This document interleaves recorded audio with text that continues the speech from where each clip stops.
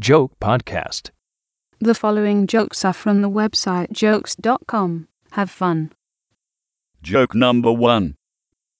I've never thought about changing religions. It's never even crossed my mind until I got here in New York. I ate at an Asian food restaurant today, and there was this little statue of Buddha. Oh my God, he looked happy and cute and fat, and just, hey, whatever. 'Cause Jesus is sad. I mean, I understand the circumstances, but still. Joke number 2. I always felt bad for Mother Teresa.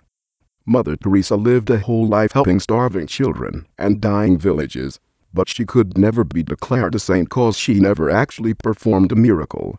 And it was towards the end, she was desperate to perform a miracle, so she would go up to starving children and go, "What's that behind your ear?" "It's a quarter." Joke number 3. Religious leaders have been confusing us lately. Religious leaders tell us if we do good things, you go to heaven. And then some of them do bad things, and it makes me think maybe hell's the cooler place, and they're holding out on us. Joke number 4. 72 virgins, does that make sense to anyone? And it's an ancient religion, maybe it was misinterpreted. Maybe it's not 72 virgins, maybe it's a 7'2" Persian. Joke number 5.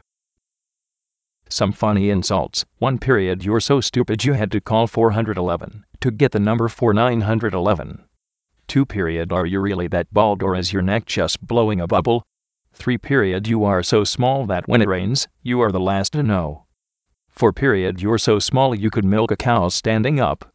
5 period, if my dog's face looked like your face, I'd shave his ass and make him walk backwards. 6 period, you are so fat, you rented a 250-foot-long limo, sat in the back, and squished the poor driver. 7 period, haven't seen you run that fast since Twinkies went on sale. 8 period, you're so fat, mountain climbers climb the Himalayas for practice before climbing you.